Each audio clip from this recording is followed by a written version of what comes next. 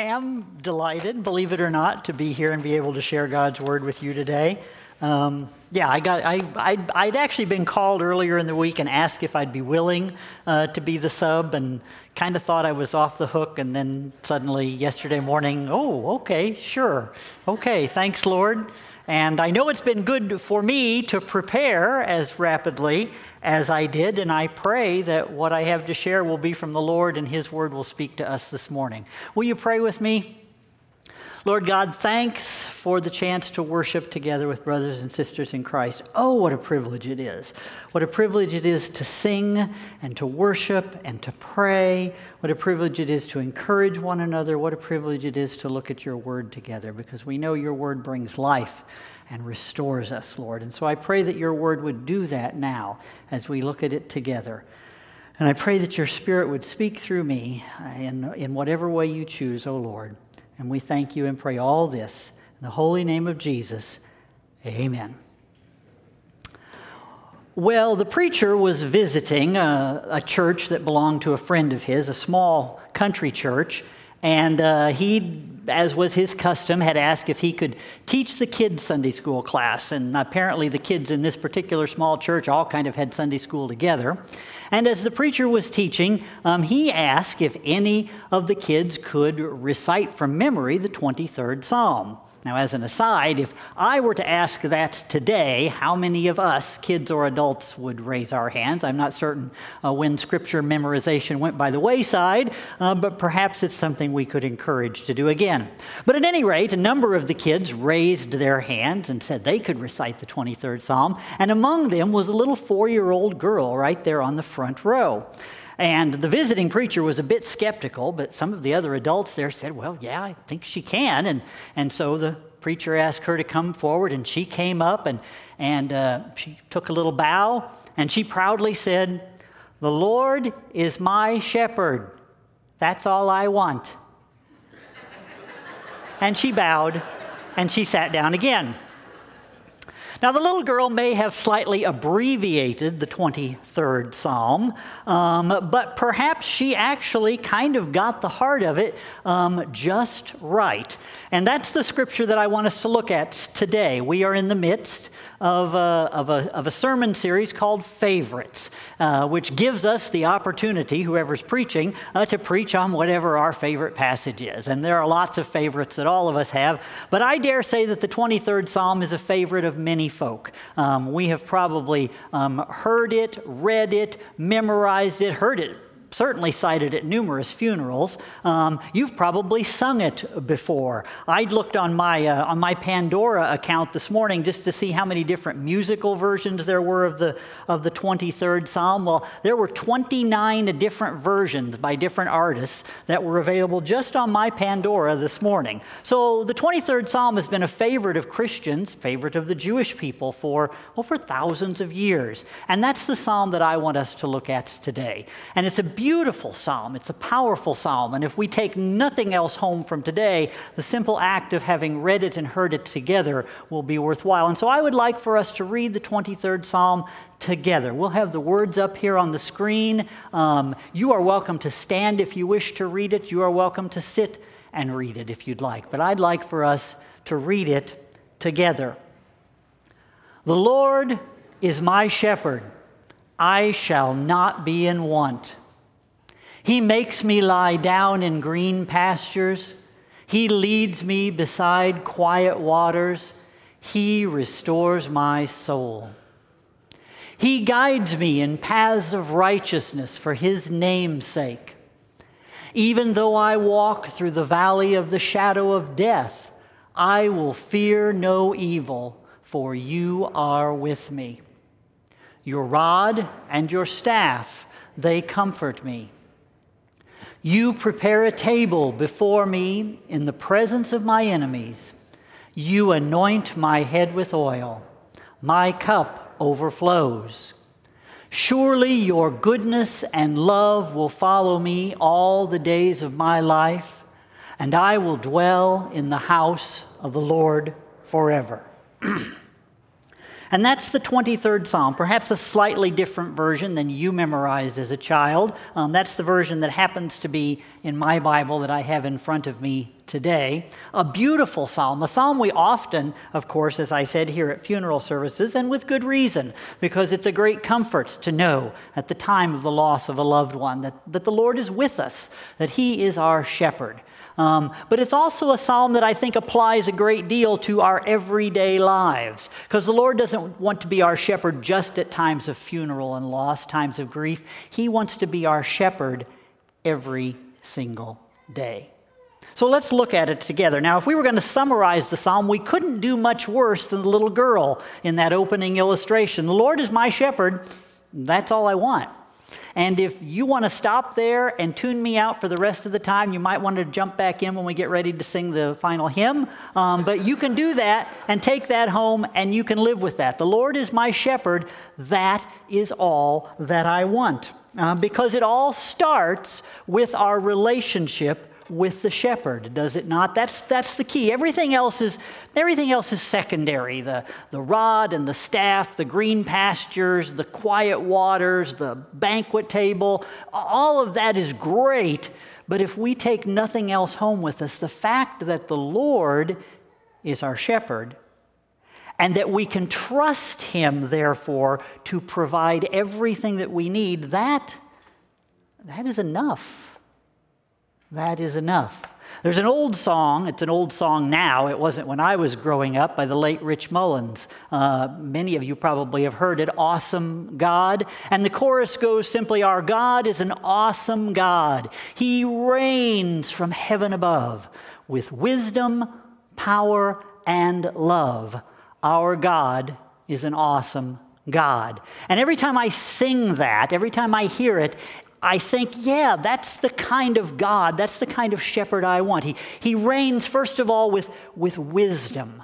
That means He knows exactly what is best for me. I may not, but He knows.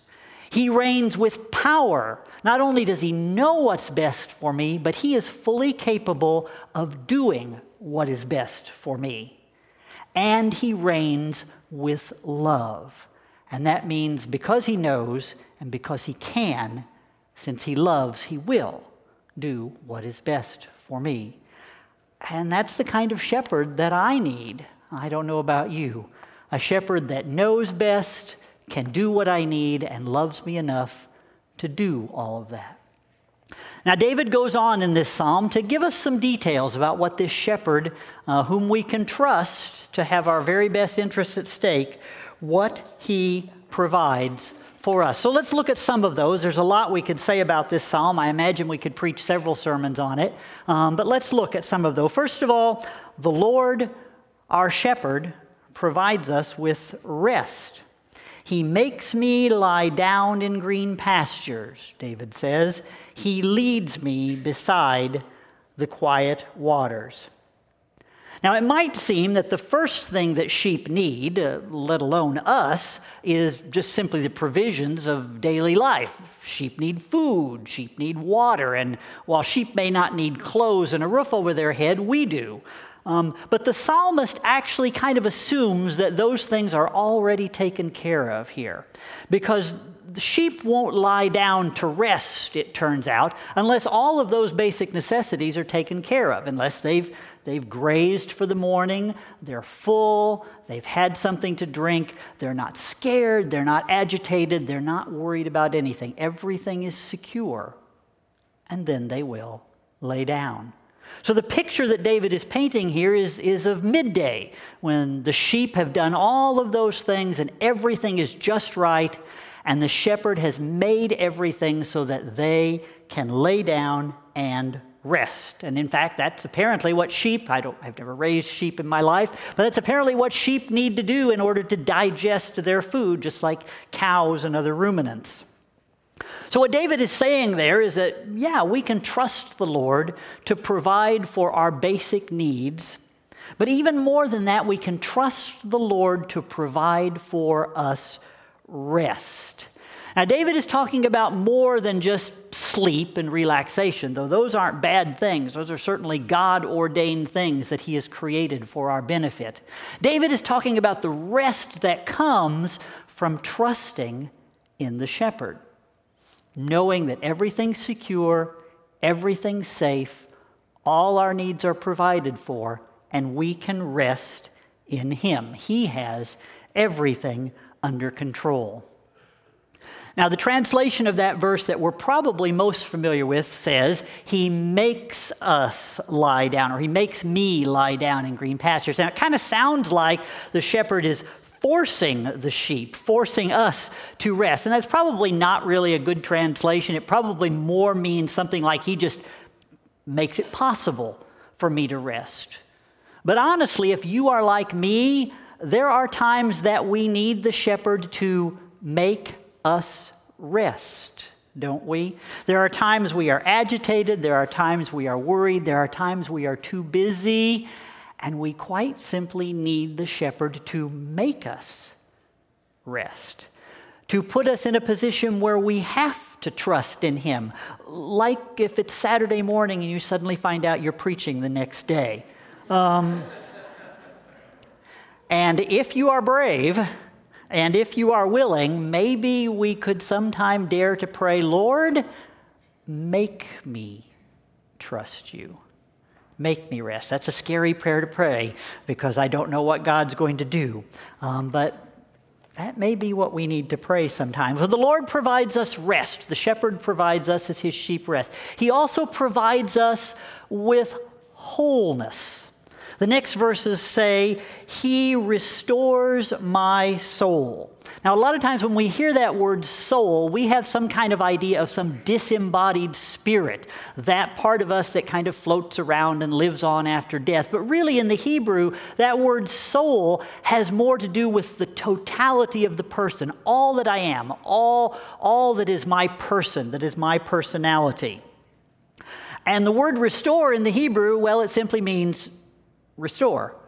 It means to return something to its original intended state. So the shepherd wants to restore me to the person that I am meant to be. Now that person's been scarred, that person's been battered through my own sin, through the traumas and the pains of life, and we've all been through those, and every one of us can cite those kinds of things that have left us less than who we were meant to be. And most of us spend a great deal of time and energy trying to pretend that we are somebody other than who we are meant to be or who we think we are. But wouldn't you like to be the person God intended you, created you to be from the very beginning? Wouldn't you like to be that person who is whole, who is unbroken, who is untainted by this world?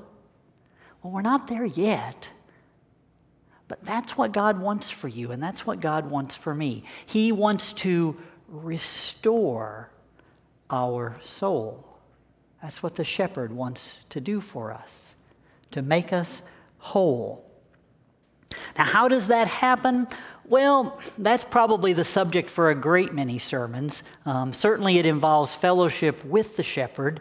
But David gives us kind of a clue in Psalm 19, just a few chapters prior to that, where with the exact same expression, he says this, "The law of the Lord is perfect, restoring the soul." The law of the Lord, the Word of God. If there's any place to begin with restoring our soul, it is to be in God's Word. That very place that reflects His character, that reflects His heart, and begins to restore in us the very image of God we were created to have as we gaze on it, as we read it, as we reflect on it, and most of all, as we obey it. Well, the next thing the Lord does, the shepherd does for us, is He provides us with guidance. And I really like this translation. A newer translation perhaps makes it a little bit clearer in a sense, but I really like where it says in the New International Version that I have here, He guides me in paths of righteousness for his name's sake. Now, everybody wants guidance in life. Of course we want guidance. We're not sure what to do, where to go, how to do it, what are the best choices to make. But notice what David does not say. He doesn't say, he guides me in paths of peace. That would be great. I would love to live in peace. David doesn't say, he guides me in paths of prosperity. That would be really nice, Lord. He doesn't say, he guides me in paths of security and safety. Boy, that would be really nice if we knew everything was just like normal and there were no blips or bumps or trauma or hurt on the horizon. David doesn't say any of those things. He says, he guides me in paths of righteousness. Now, it doesn't mean that God doesn't care about those other things, the security, the safety, the peace in our lives. He does.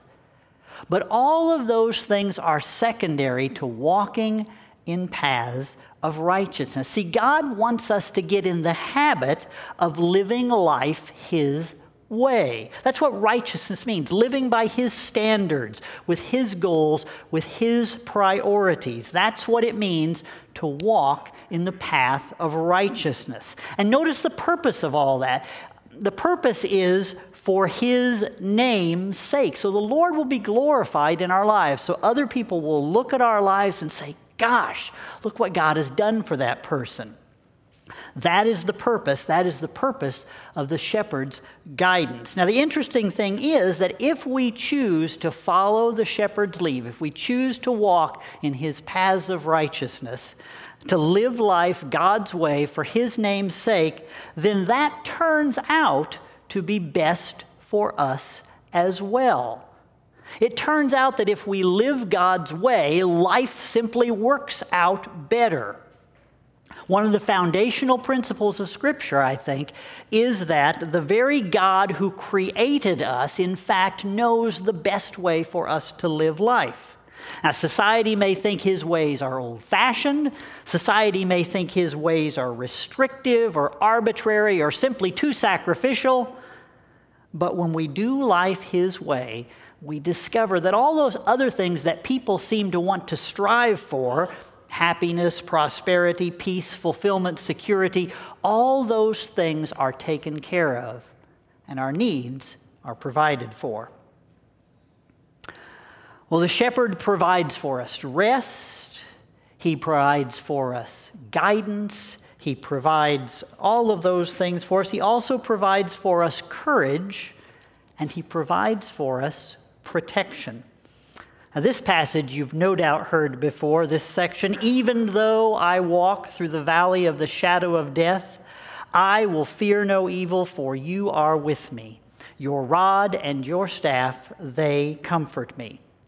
And that's the passage that's often read at funerals, and with good reason. There's probably no darker valley that we have to walk through in life than dealing with death, whether that be the death of a loved one or our own imminent death as we face that. And we need that comfort, the comfort of knowing that the shepherd is right there with us in that dark valley. But there are plenty of other dark valleys in life too. And as much as we might wish it to be otherwise, God's people somehow don't seem to be exempt from going through those dark valleys. The comfort, now God doesn't get us out of the valley. He doesn't take us from the valley. He doesn't keep us from having to go through the valley. But the comfort comes from the fact that he is with us in the valley. He walks with us. He's been through that valley himself. He knows what it's like. He's there to support us and walk alongside us, and nothing in that valley can do us harm. We don't need to be afraid of any evil because he is with us. David uses in the passage as well a couple of images to describe God's security and provision in that valley. He uses the images of the shepherd's rod and the shepherd's staff. Now, you can read all kinds of things online, and believe me, I did yesterday, about how shepherds in Bible times used their rod and staff and different ways that may apply to us today as followers of Jesus. But probably if I could sum it up, it would be two very simple ones. The rod and the staff represent security, because the rod and the staff protect the sheep from predators, and they protect the sheep from themselves. Sheep in Bible times, probably no different than from today, had a lot of natural enemies in the Holy Land. David himself tells us in the book of 1 Samuel how he at one point had to fight off a lion and a bear from the sheep that he was taking care of. And there's not much sheep can do against a lion or a bear. They can't really fight. They can't run very fast. They can't hide. They are pretty much dependent on the care and the protection of the shepherd. And that's what the rod was for, a heavy club with a big heavy head, as you can imagine. And apparently shepherds in Bible times were really good at flinging that club through the air and knocking that old bear or lion or wolf or whatever it was right on the head and chasing it away. Sheep need protection, and the Lord is there to protect us. But sheep also, and this probably comes to no surprise to us who know ourselves, sheep need protection from themselves, because sheep are not totally stupid, but at the same time they are not very bright. I read this story on the internet, and at first I absolutely could not believe it was true. I thought it was one of those many things made up that just circulate around because they make good sermon illustrations. But then I found it on the BBC and USA Today. In 2005, in Turkey, one morning in a village there, 450 sheep plunged to their death off of a cliff, one after the other. Their shepherds had gone to get some breakfast and left the sheep grazing, and apparently one sheep decided that it would be a good idea to walk off this cliff. And all of the other sheep followed. In fact, 1,500 sheep followed that one sheep off the cliff, one after the other. And the only reason more of them didn't die is because after about 450, there was a nice fluffy pile of sheep for the others to land on. So yeah, sheep need protection from themselves. And with the staff, well, the shepherd can kind of nudge the sheep if they're going the wrong way, or if they're really stubbornly going the wrong way, kind of whack them a little bit. With the crook at the end of the staff, maybe pull them back from that cliff edge, pull them out of a hole or a ravine or a stream in which they've fallen. That's part of the job of the shepherd, to protect the sheep from themselves. And I don't know about you, but I am very grateful for a God who is patient enough with me and who loves me enough to protect me even from myself. Because there are plenty of times that I am foolish enough that if it were not for God, who knows what would have happened. And another of those prayers that if you're willing to pray it, it may be a dangerous one, but you might be willing to pray as I have prayed, Lord, protect me from myself, because I am prone to wander. I am prone to make foolish decisions. I am prone to disobey you. And maybe, Lord, sometimes you could just stop me before I do that, or whack me upside the head with that staff of yours so that you get my attention. The Lord provides guidance. He provides protection. He provides courage. And the Lord provides a secure place for us. Now, we'll develop that here in just a second as you understand it. David seems to shift gears a little bit in his imagery in the psalm when he says, "You prepare a table before me in the presence of my enemies. You anoint my head with oil. My cup overflows." Now, the picture David paints there, if you imagine it in your mind, is actually kind of amusing. Here is David, and he's surrounded by enemies. And that was literally true for him at several times in his life. They've got swords. They've got knives. They're scowling. Imagine they look like pirates. They're jeering at David. They're calling him names. They want nothing more than his failure and his downfall. And in the midst of all of this, there's David, and he's ignoring them. And he can ignore them, well, because the God of the universe is giving a banquet, and David is the guest of honor. So let the enemies scowl and brandish their swords and knives and catcalls at David all around him. He doesn't have to pay any attention to them because the God of the universe says, "You are mine. You are guest of honor at a banquet that I am throwing for you." It reminds me very much of this verse that I think Steve preached on just a couple of weeks ago from Romans chapter 8, verses 33 and 34. Where Paul says these words, "Who will bring any charge against those whom God has chosen? It's God who justifies. Who is he that condemns? It's Christ Jesus who died, more than that, who was raised to life and is at the right hand of God and also interceding for us." If we belong to him, if he has called us chosen and special, if Jesus Christ is interceding for us at the right hand of the Father, let anybody else say what they want. I know where I belong. I know whose I am. Now, the image of anointing the head with oil, there's lots of different interpretations of what that may mean, and they're all good ones. They're all encouraging. Perhaps all of them are equally valid. I want to land on one that I think fits the context the best. In that day and age, when a king gave a banquet, it was customary to set apart the most honored guests by pouring perfumed oil over their head, anointing their head with oil. And we know and see throughout the Bible, especially the Old Testament, it was customary to set apart as chosen priests and kings and prophets and even the holy utensils of the temple by anointing them with oil to say, these are special, these are set apart, these belong to God for a purpose. Well, I think that's what this image is all about. The banquet table, the Lord of the universe, I as the guest of honor, and here he is anointing me with oil. Are you surrounded by enemies? Do you feel that way at times?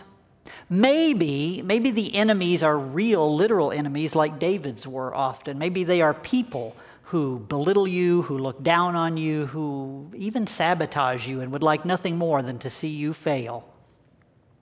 Or your enemies may be circumstances that are simply out of your control. Finances, health, job issues, relationships. The enemy may be your past, a past that continually crops up, that Satan is always bringing up and telling you that, well, you really can't succeed, you're really not going to change because this is what you were and this is who you are.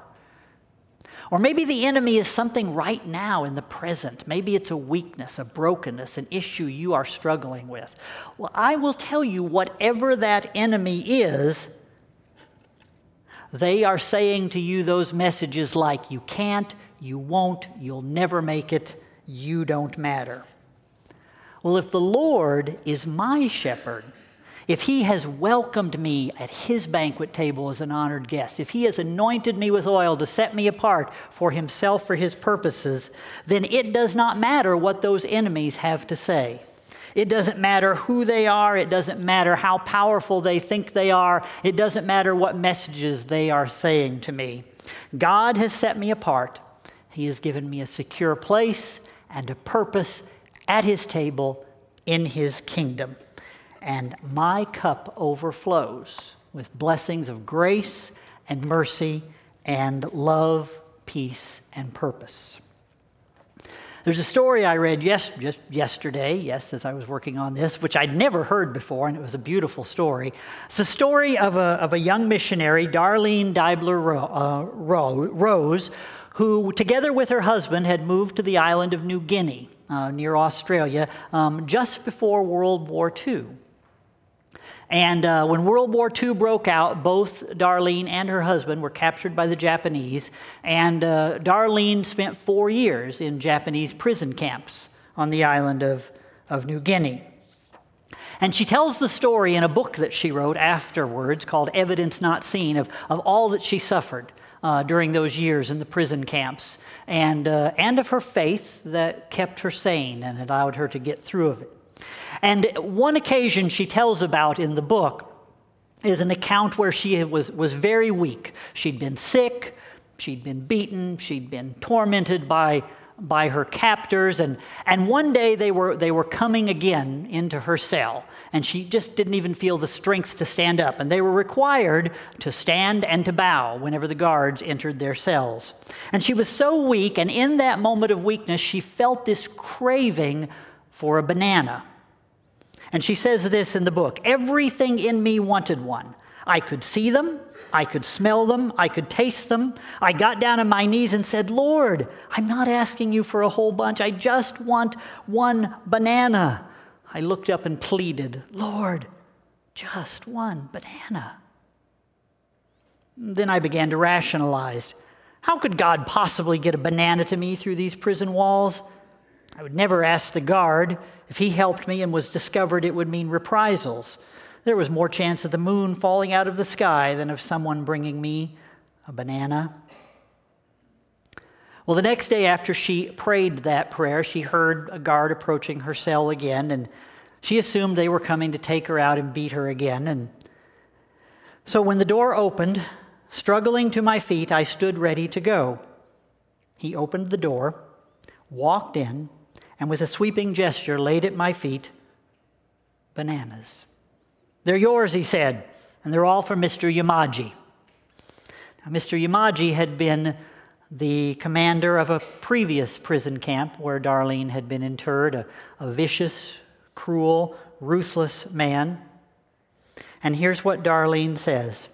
I sat down in stunned silence and counted them. There were 92 bananas.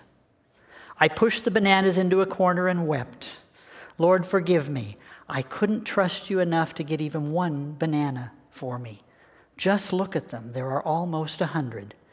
I knew in those moments that nothing is impossible to my God. Thou preparest a table before me in the presence of my enemies. Well, David closes the psalm by bringing us back to the beginning, to his relationship with the shepherd. Surely your goodness and your love will follow me, pursue me all the days of my life, and I will dwell in the house of the Lord forever. I cannot think of any greater comfort, any greater encouragement than those closing words of David. Whatever the dark valleys, whoever the enemies are, whatever we may go through, I can be confident that I will be next to him, next to me, this good shepherd, all the days of my life and forever. It all comes down to our relationship with the shepherd. There's a story told, and it may or may not be true, I'm not sure. I read like half a dozen different versions of it, but this one was in a real book, so perhaps it's true, but it's a great story nonetheless, of a special dinner party that was given in New York City, and it happened to be that at this dinner party there were two distinguished guests. One was the famous actor Sir Richard Burton, and the other was Bishop Fulton Sheen. And at the end of the dinner party, the host asked both of these men, well known for their speaking ability, to stand up and give a recitation of the 23rd Psalm. And so Sir Richard Burton stood up and, with all of the flair and the eloquence of a trained actor, gave a resounding rendition of the 23rd Psalm, and everyone applauded loudly after he was done. And then afterwards, the bishop stood up and with much less flair and much less drama, recited the 23rd Psalm. And at the end, everyone was silent, with reverential silence. And when Sir Richard Burton was asked afterwards what was the difference, he said simply, well, I know the 23rd Psalm, but he knows the shepherd. And that's the question that we come down to at the end of looking at this psalm today. Do we know the shepherd? Because it's a wonderful thing to read this psalm and to read its incredible words of encouragement, but it all comes down to whether or not he is my shepherd. He is your shepherd. Now, about 1,000 years after David penned those words, his descendant, also the Son of God, said these words in John chapter 10, I am the good shepherd. I know my sheep, and my sheep know me, and I lay down my life for the sheep. And that is indeed what Jesus did, so that we can be able to say, he is my shepherd. Jesus Christ, the Son of God, laid down his life, paid the price so that our sins could be forgiven and we could be united with that shepherd forever.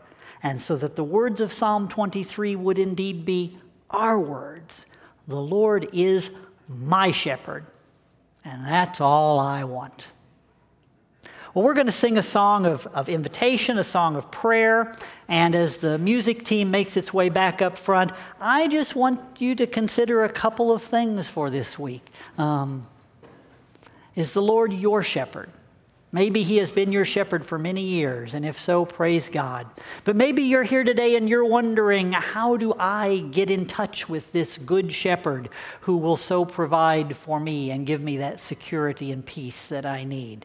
If you have a prayer request, if you want to find out what it means to accept Jesus Christ as your Savior, Lord, and Good Shepherd, come forward and we'll pray for you up here. We'll be glad to talk with you during the week. Will you come as we stand and as we sing?